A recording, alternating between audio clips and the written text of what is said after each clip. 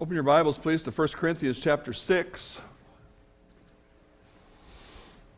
One of the things that I just really love about our church is what you're going to see in the ministry fair today, and that is you're going to get just a glimpse of the teamwork that is our church. And I think if you were paying attention at all, you've seen it already in our service.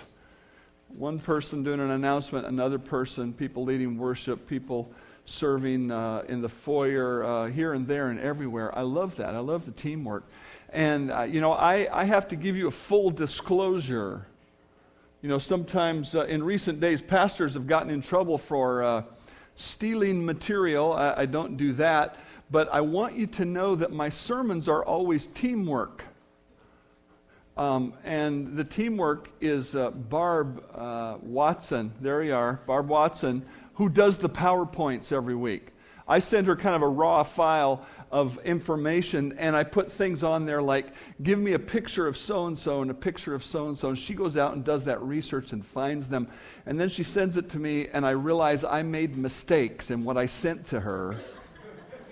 And I say, oh, no, I didn't mean this and I didn't mean that, and I send it back. And she even does it when she's on vacation. She sends me an email and she goes, now I'm going to be on the road this week, so send it to me by a certain time. And she does it even then. So, it's every time I'm preaching, she's doing this. So I really appreciate that, because that would add a whole other piece to my week. She's become an expert at that. Turns out that all of the heat that Glenn gave me a week ago about keeping my sermon short so we can see the Seahawks play was wasted air, because I would have been doing you a favor to keep you here longer last week.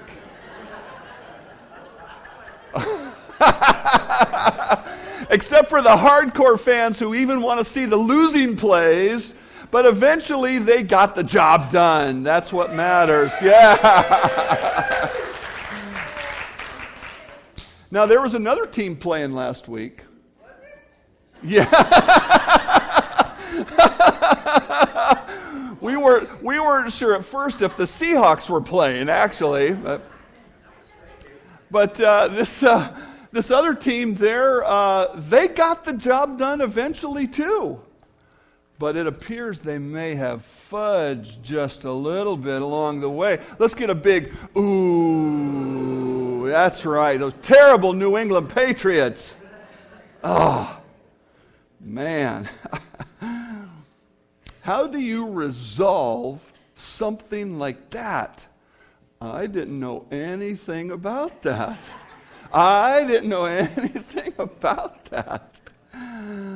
Even if you find the person responsible, what's the penalty?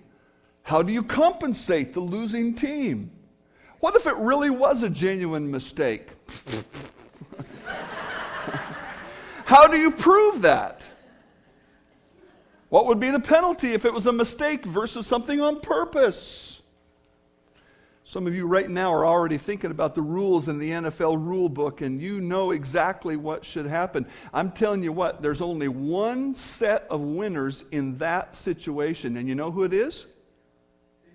The lawyers. Cha-ching, cha-ching, dollar by dollar or hour by hour. Those guys are laughing all the way to the bank on this thing. And that's how our world settles disputes.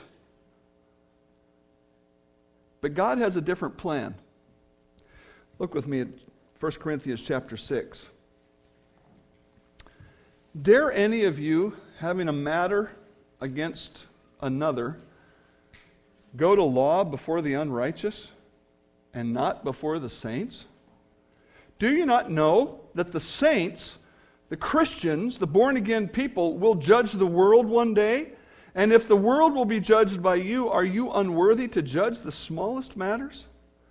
Do you not know that we shall judge angels? How much more things that pertain to this life? If you then have judgments concerning things pertaining to this life, do you appoint those who are least esteemed by the church to judge? I say this to your shame. Is it so that there's not a wise man among you, not even one, who will be able to judge between his brethren? But brother goes to law against brother, and that in front of unbelievers. Now therefore it's already an utter failure for you that you go to law against one another. Why do you not rather accept the wrong? Why do you not rather let yourselves be cheated? No, you yourselves do wrong and cheat, and you do these things to your brethren. This passage tells us one big truth and a whole bunch of small truths along the way, and that big truth is this: Christians should settle disputes in the church, not in the secular courts. Now, I understand there are times when we get into legal difficulties and we have to go to court. God understands that. But this is talking in particular about interpersonal disputes or legal problems between brothers. Maybe a Christian owns land next to another Christian next door, and they get into dispute over the boundary. It's that type of thing that he's talking about, saying, can't you settle this among yourselves? He says you should be settling it. Last week we learned this truth. We're asking this question: why? Why should Christians settle their disputes in the church? The reason that we learned last week is this: God has made us capable of resolving disputes through Christ-like character and the Word of God. Those are the things that we will use, as chapter 6 says, to judge the world.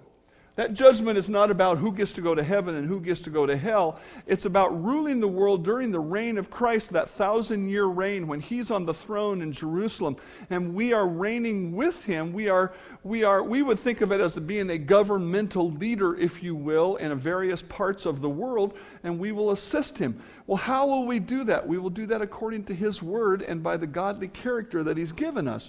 And we have that godly character and the Word of God now. That is why God says it is possible for Christians to bring their disputes with other Christians to the church, and there can be wise men who can understand the issues and make godly judgments. The second reason that we are going to answer this question, why should Christians settle their disputes in the church? The second reason that we're going to consider today is this: God has given us a unique value system to guide the process of resolving disputes among Christians. The value system is really hit on the head hard here at verse 7. Why don't you rather accept the wrong? When was the last time that was spoken about in a secular civil court? Oh, just take the wrong. It would be better for everybody.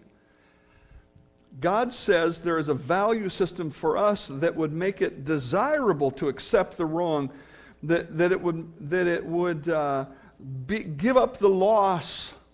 And we need to understand what that value system is today, and that's why the Christians should have Christians helping them with their interpersonal disputes.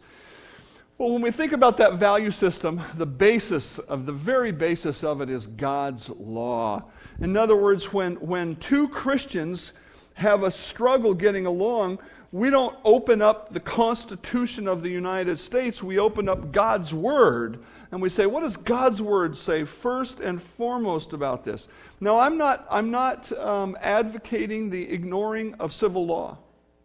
I'm not doing that at all. I'm saying that the civil law comes second and God's law comes first. Or that in the use of civil law, God's law has to dominate how we would follow civil law in this realm of the church and in solving disputes ourselves. Listen to the familiar description of God's law. All Scripture is given by inspiration of God, and it's profitable for doctrine, for reproof, for correction, for instruction in righteousness, with the result being that the man of God, or the person who is godly, may be complete, thoroughly equipped for every good work. This word complete is sometimes translated perfect in the New Testament, and it indicates brought to a intended destination or completion. In other words, if we had a small child here like my grandson Titus, and we would say, when will he be complete? It's when he's a mature adult. That's the normal path that he is on. And if something gets in the way, we would say there's a problem with that. God says that for you as a believer in Christ, the intended destination is for you to be complete, thoroughly equipped for every good work. God wants you to be a mature person. More importantly, for our discussion today, he says the path to completion in your life is the Word of God. He uses these 4 words. The first one is doctrine. The word doctrine refers to the content of Scripture. It doesn't refer to truths enunciated in some way that's hard to grasp, written in some thick theological book. It's just talking about the content of Scripture. All of Scripture is doctrine. Number 2 is reproof. Has to do with conviction. Obviously, there's conviction about wrong and there's conviction about right. The next word talks about that wrong when it says restoration. In other words, we need to know God's truth because sometimes we're going to get off the path and we need to be convicted that we're off the path, and we need to be instructed in righteousness or trained in how to live rightly. These 2 verses just summarize God's Word about God's Word, and this one does it in even a simpler form. God has given us everything we need for life and godliness. Now, either God means what he says or he doesn't. So when we think about having a legal dispute with a brother, we say, is it possible that contained within God's book is the answer to how we can resolve this difficulty? Yes. That's what God is claiming today. But the starting point is your acceptance of God's Word as the first and last word in your life. See, because if you're a Christian who's saying, well, yeah, the Bible's fine for issues of salvation, but when it comes to my legal dispute, I'm going to get a lawyer and we're going to sue and we're going to fight this thing until I win, because winning is what it's about, rather than saying, what does God say this should be about? I was riding with a police officer in Seattle who was a Christian, claimed to be a Christian. He'd worked for a Christian ministry before he came to our agency. And we got a call for some street people that were making trouble in the traffic somewhere.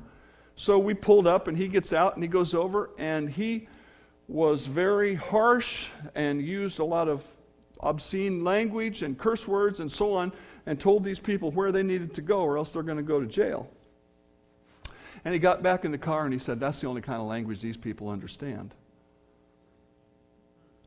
So what you're telling me, Christian police officer, is this isn't enough.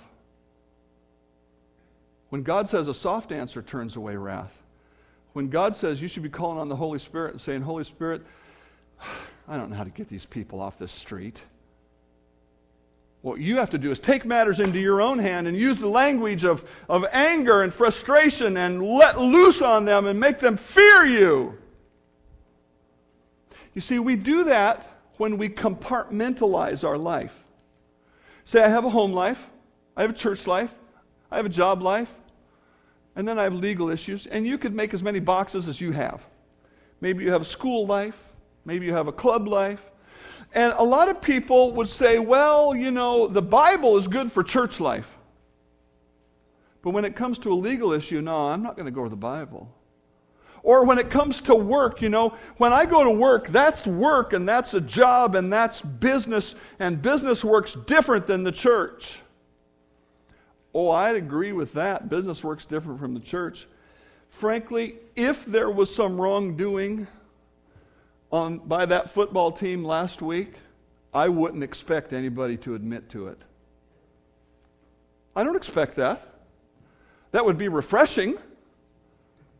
But I don't expect that because it's money. And it's all about money. That's the point. God says your life is not all about money, but I only can have that perspective if I'm starting here. Is this the starting point for your life? Or are you willing to say, well, I'm going to compartmentalize my life and I'm going to live part of it by God's law and part of it by my own ideas and part of it by the civil law and so on and so forth. We are bound by the laws of our country as residents and citizens. And even more so because God tells us to obey. But what God wants us to grasp is that from the very first time we sense we're in a dispute with somebody, before it ever becomes an actual battle, we need to choose our words and behaviors according to God's word, because God's wisdom is fundamentally different from man's wisdom. And no passage puts this together better than James chapter 3, when he says, if you have bitter envy and self-seeking in your hearts. Now those words are so extreme and so harsh, we'd say, I don't have bitter envy and self-seeking in my heart. Let me put it to you this way in terms of a legal battle. Is your goal to win? Well, of course. That's what bitter envy and self-seeking is. My goal at all cost is to win. God says if you have bitter envy and self-seeking in your hearts, don't boast and lie against the truth. Don't call yourself godly. This wisdom does not descend from above, from heaven, but it is earthly, sensual, and horror of horrors, it's demonic. You know, in other parts of the Scripture, it talks about the doctrines of demons. You want to know what it is? Here's part of it right here. If you don't take care of number one, nobody else will. Isn't that right? Yeah, see? He agrees with me. Or she. Which is fine. Don't worry about that. She'll figure it out one day. It's earthly, sensual, demonic, for where envy and self-seeking exist, confusion and every evil thing is there. And right in that same passage, he says, now, the wisdom that is from God, is first of all pure, then peaceable, gentle, willing to yield, full of mercy, full of good fruits, without partiality, without hypocrisy. Now, the fruit of righteousness, here's the key. God's wisdom is about accomplishing righteousness. Our wisdom is about accomplishing what I think is best for me at this moment. The fruit of righteousness is sown in peace by those who make peace. You have some notes there based on that passage, and I would encourage you to keep that in mind and look at it later. I didn't have them both together in the picture here. Man's wisdom is self-driven. That's the key. I do not talk about this today as one who has conquered his self-interest. Because that won't happen until I see Jesus. This is a daily battle. But you can be certain that if your starting and ending point is what is best for me, that is what God says is the bitter envy and the self-seeking, and it's not godly, it's earthly. Man's wisdom is self-driven. God's wisdom seeks first of all, what is pure? And the word pure actually is the word holy. It means that which is right, that which is true, that which is godly. That's the first thing. What is the most godly outcome? What can I find? God's wisdom seeks peace.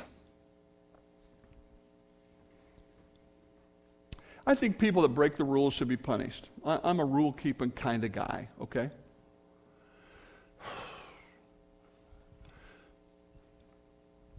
How would you be a Christian on the Seahawks seeking peace in relationship with the Patriots about this issue of cheating? Oh man, your ethical dilemma just got way harder, didn't it? Wow. I don't have the answer to that exactly, but I know that God's wisdom seeks peace. God's wisdom treats people with gentleness. And we're going to come back to that in a little bit. God's wisdom causes people to give in. It says it yields and it's full of mercy. I just put that real simply, not to pile on. God's wisdom creates good deeds. In other words, the result, the things that come out of it. And lastly, God's wisdom treats people equally. That's why Paul says in 1 Corinthians 6, Why would you take your dispute in front of a secular court? This is not the stuff that the secular court is seeking. The secular court is saying, let's comb the hairs on the law and let's divide it right down and boom, it's for you. God's priorities are much broader, much bigger. And that's why the discernment for our dispute resolution comes from those who possess godly maturity. Look at 1 Corinthians 6. We already looked at this a week or so ago. Is there not a wise man who could judge? A wise man. The qualification for church leadership in the New Testament is godly maturity in men. And here's an example of it in Acts chapter 6. Now, in those days when the number of disciples was multiplying, there arose a complaint. Here it is. There's a dispute between two groups of Christians. A complaint against the Jewish Christians by the Greek Christians because their widows were neglected in the daily distribution. They had a social welfare program going on in the first church, and some of the people thought their widows were getting shortchanged. And so it rose up to a complaint level, and here's what they said we're going to do about it. Then the 12, the apostles, summoned the multitude. They had a congregational meeting like we're going to do tonight. And they said, it's not desirable that we should leave the Word of God and serve tables. In other words, they're saying us 12 could make it fair. We know how to make it fair, so we could stop preaching and teaching and praying, and we could go out and make this distribution of food fair. But he said, that's not what we should do because God's called us to preach and teach. So, instead of that, you go find 7 men of good reputation. They have good character, who are full of the Holy Spirit and wisdom. They demonstrate by their lives that they know God's Word and are living God's Word. And we will appoint them over this business. And we could go on and read the rest of the passage, but we won't. And they found those 7 men. They started that program, and everybody was happy. But it takes godly, mature men to have wisdom when it comes to wisdom issues. Why is godly character so important when it comes to leadership in the church and the resolution of disputes? The reason is because godly character only comes through the knowledge of and use of God's Word. If, as we said in our first point, that the basis of dispute resolution is God's Word, then the people who will be applying God's Word in hard situations must know it and be living it.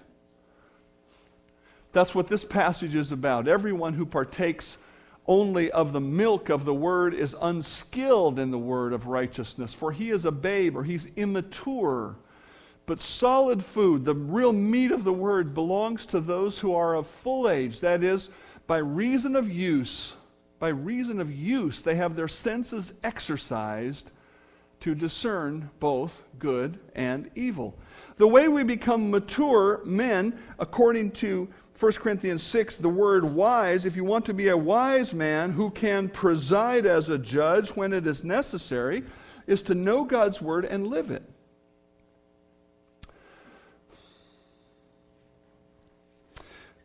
In our society, those who preside as judges have advanced degrees in the law, and they have experience in court, as well they should.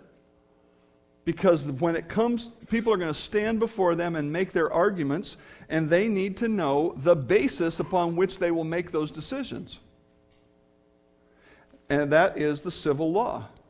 But if we are going to settle disputes by God's Word, then those who are going to listen and give counsel and interact and bring a resolution to the problem have to know God's Word. And God's Word is only known by our mind and our life together. J. Vernon McGee put it this way in his commentary: no secular judge or jury is equipped to make spiritual decisions because they do not comprehend spiritual principles. A secular judge may know the material in the law books, but he knows nothing about spiritual decisions. He has no spiritual discernment. That's the reason in general why God wants godly men who have proven their character to be the leaders in the church, because they have proven that they understand God's Word. The reason we must resolve our disputes according to God's Word is because of our goal. The goal of our dispute resolution is God's glory. As I said before, the normal goal that we have as just human beings, and the goal in our secular court system is to win. If you watch some criminal, crime TV shows, sometimes we see a lawyer even portrayed that he wants to win, even though, or she wants to win, even though they know their client was guilty. I want to win. I want what is best for me. As Christians, we have to rise above that and say the goal of our dispute resolution is God's glory. When Jim Hively and I went to Greece to visit Helen a few years ago, we rode the subway trains, and they look like this, and the crowd looks like that, if not more people. And we were standing there waiting to get on, and somebody was kind of nudging up against me. Now, that's not uncommon. Outside of the United States, people don't give you your buffer of space. We have this, 1 or 2 foot rule, whatever it is, and that's my space. Now, don't be getting in it. In other places, if you leave a foot between you and the person in front of you, somebody will take that space. And so we're standing there, and I'm feeling this kind of pushing up against me, and I thought, well, it's just what it is, But it kind of persisted, and I thought, that doesn't feel right. And I kind of turned and looked, and there's a girl next to me trying to pick my pocket. And I must confess to you that my first thought was not the glory of God.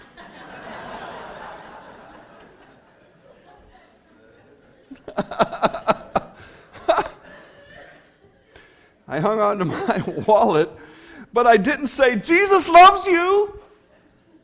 Jesus has a better plan for your life. But he does. And she obviously needs it. I don't know what the exact right response would have been. Hanging on to my wallet was certainly desirable. Our frame of reference will always be what is best for me until we train ourselves to think above that. And this is one of the great challenges of the Christian life. Therefore, whether you eat or drink or whatever you do all to the glory of God. It is really hard to put God's work first all the time.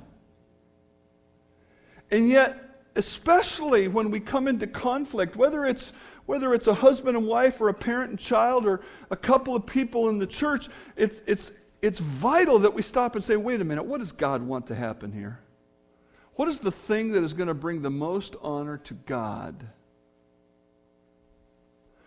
And it will vary somewhat with the situation, but we've got to stop and think that way, which should drive us back to the Scripture, back to everything we know about God's Word, and say, what does God want to accomplish here?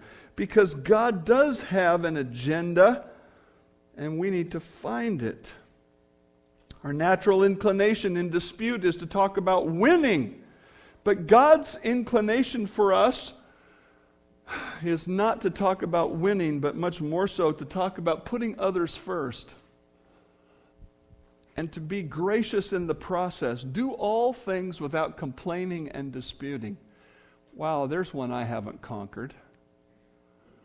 So that you can become blameless and harmless children of God, without fault in the midst of a crooked and perverse generation, among whom you shine as lights in the world. God says that our grumbling and complaining quotient has an impact on our testimony. In other words, how you respond to the challenges of life shows how close you're walking with Him to other people.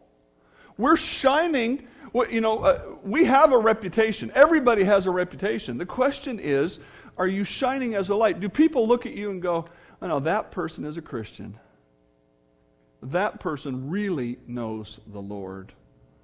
Or are they looking at you going, well, I know that guy goes to church. I know that gal goes to church. I don't know. And again, the old saying is when you point the finger, when you preach, there's three pointing back at you. I'm not preaching this like an expert today, folks. Here's what Peter says about this. Talking about Jesus, he committed no sin. We know that. There was no deceit found in his mouth. And when he was insulted, spoke badly about, he did not return that. When he suffered, he did not threaten, but he committed himself to him who judges righteously. Now think about it. If there was ever a guy who could have won the dispute, it was Jesus.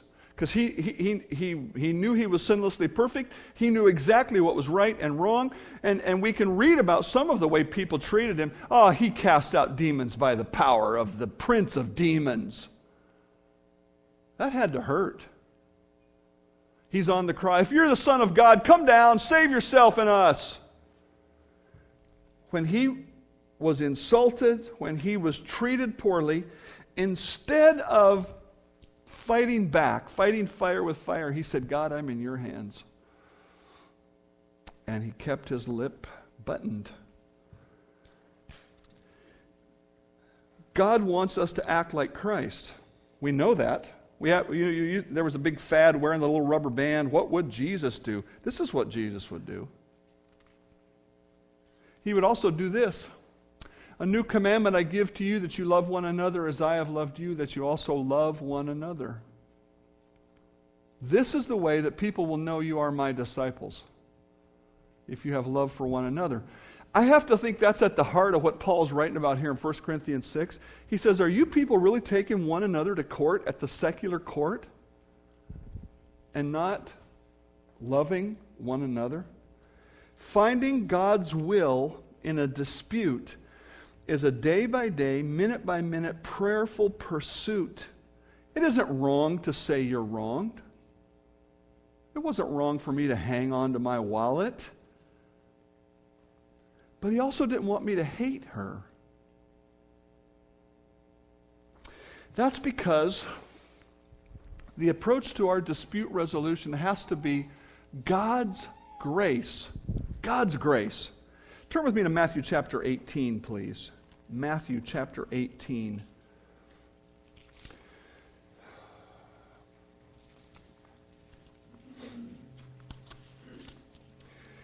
Matthew 18, starting in verse 21, we have a story, a sermon illustration, if you will, that Jesus told to teach what it means to be gracious and forgiving. Then Peter came to him, verse 21. Peter came to him and said, Lord, how often shall my brother sin against me and I forgive him? Up to 7 times? Peter thought he was really being gracious. Jesus say, I do not say to you up to 7 times, but up to 70 times 7. Therefore, the kingdom of heaven, Christ's, the Christian life, the rule of Christ in your life is like a certain king who wanted to settle accounts with his servants. And when he had begun to settle accounts, one was brought to him who owed him a fortune, 10,000 talents. But as he was not able to pay, his master commanded that he be sold with his wife and children and all that he had, and that payment be made. The servant fell down before him, saying, Master, have patience with me, and I will pay you all. The master of that servant was moved with compassion and released him and forgave the debt. That's gracious. But that servant went out and found one of his fellow servants who owed him 100 denarii, 100 days' wages, 3 months' pay. And he laid hands on him and took him by the throat and said, Pay me what you owe. So his fellow servant fell down at his feet and begged him, saying, Have patience with me, and I will pay you all. And he would not, but he went and threw him into prison till he should pay the debt. So when his fellow servants saw what had been done, they were very grieved, and they came and told their master all that had been done. Then his master, after he had called him, said, You wicked servant, I forgave you all that debt because you begged me.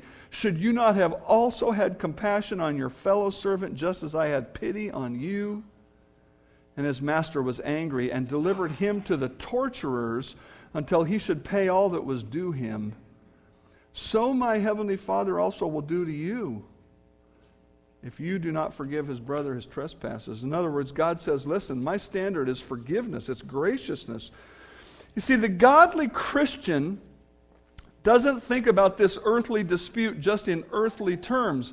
They think about it in terms of heavenly and earthly. Here, this brother or sister has wronged me. They have taken advantage of me. They have taken this money from me or this land from me or whatever this issue is. And as we think about approaching it, we think of the normal human way, which is adversarial. That's what our court system is called. It's adversarial.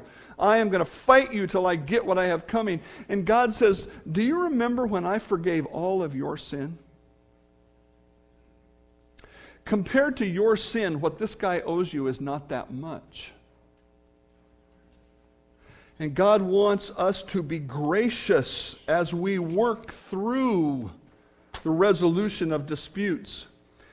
From a pastor of years ago, Harry Ironside, he wrote this: many years ago, as a little fellow, I attended a meeting in Toronto where some difficulty had come up between brethren. And they did as the apostle suggests. My dear mother took me along, and he puts in quotes, little pitchers have big ears. In other words, his mom wanted him to learn something. And I well remember how horrified I was to see men that I esteemed and had been taught to respect apparently so indignant with each other. I can remember one man springing to his feet and with clenched fists saying, I will put up with a good deal, but one thing I will not put up with, I will not allow you to put anything over on me. I will have my rights. An old Scotch brother, who was rather hard of hearing, leaned forward holding his ear and said, what was that, brother? I did not get that. I say I will have my rights. But you did not mean that, did you? Your rights? If you had your rights, you would be in hell, wouldn't you? And you are forgetting, aren't you, that Jesus did not come to get his rights. He came to get his wrongs, and he got them. I can still see that man standing there for a moment like one transfixed, and then the tears broke from his eyes. And he said, brethren, I have been all wrong. Handle the case as you think best. And he sat down and put his face in his hands and sobbed before the Lord. And everything was settled in 3 minutes. When in this spirit, it is so easy to clear things up. When in this spirit, it's so easy to clear things up. When we bow before the Lord, he straightens them out. God wants us to be gracious. The approach to our resolution is God's grace. Therefore, as the elect of God, holy and beloved, put on tender mercies, kindness, humility, meekness, long-suffering, bearing with one another and forgiving one another. If anyone has a complaint against another, even as Christ forgave you, so you also must do. That graciousness will sometimes, not always, but sometimes lead us to a point of cost. That is the point that Paul was making in 1 Corinthians 6, verse 7. He says, why do you not rather accept the wrong? Why don't you let yourself be cheated? In other words, sometimes the cost of our dispute resolution may be a sacrifice. There are times when we may have to say, I'm just going to let this go for the sake of the Lord. In Matthew 16, Jesus said to his disciples, if anyone desires to come after me, let him deny himself, take up his cross, and follow me. For whoever desires to hang on to his life and get everything he can for himself will lose his life. But whoever loses his life for my sake will find it. For what profit is it to a man if he gains the whole world and loses his own soul? Or what will a man give in exchange for his own soul? John MacArthur put it this way: it's far better to lose financially than to lose spiritually. And again, I read the words of Peter. When he was reviled, he did not revile in return. When he suffered, he did not threaten. He just committed himself to God who judges rightly.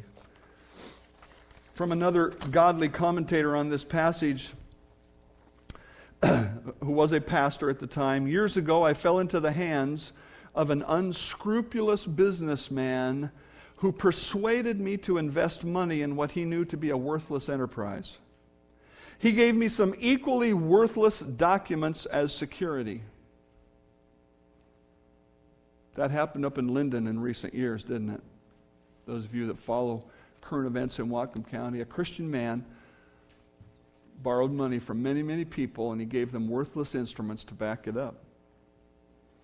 When the first interest check was returned by the bank, I knew I had been duped. I took the worthless check to him and demanded an explanation. It was a mistake, he said. He had meant to cover the check. I should redeposit it. It was the beginning of a long trail of lies and evasions. At last, I took legal counsel. A clear case of fraud, the attorney said. Let me have the case and I'll see the man in prison. The man was a professing believer. He went to the same church as I did. I knew his wife and little children. After some agonizing heart-searching, I decided to let the matter rest. The sum of money involved was considerable, at least for me, but it was not worth a lawsuit. I decided to suffer myself to be defrauded. The worldly wise will say, then this brother was able to use 1 Corinthians 6 as a way to get away with fraud. Well, yes and no. In actual fact, the case was simply referred to a higher court. The man did not get away with his dishonesty, as I learned later. He paid in other ways. Nor was I the loser. A wealthy businessman friend of mine heard what had happened. He approached me one day and said, I should have warned you about that man. I didn't know you were a potential victim. The Lord has put it on my heart to help you. Sell me those securities. Don't you worry about my taking a loss. I can absorb it easily enough. Anyway, I have more leverage than you have, and I know more about him than you do. Leave it to me. The man was as good as his word. Within a few weeks, he handed me a check for the full amount. Doubtless, it does not always work out like that. But it will always work out in the end.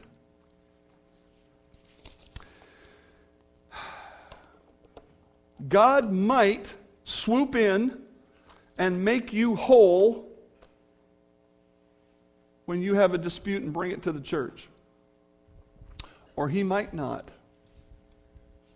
He might not make you whole till eternity. But either way, your life for Christ will honor God both now and bring you reward then. You know, if the Corinthian believers did one of those fun online exercises that are so popular and get passed around Facebook, you know what? Take this series of questions and find out what movie star you are.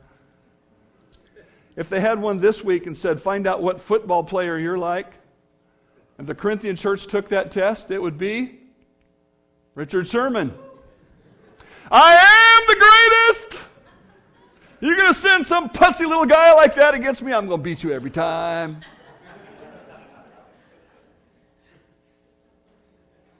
Got his elbow hurt in the game last week, and somebody said, how's your elbow doing this week? I can still slap my brother. Now, he's a great player. I wouldn't diminish that at all, but he'll let you know about it too, won't he? And see, that's what the Corinthian church was all about. Hey, we're great!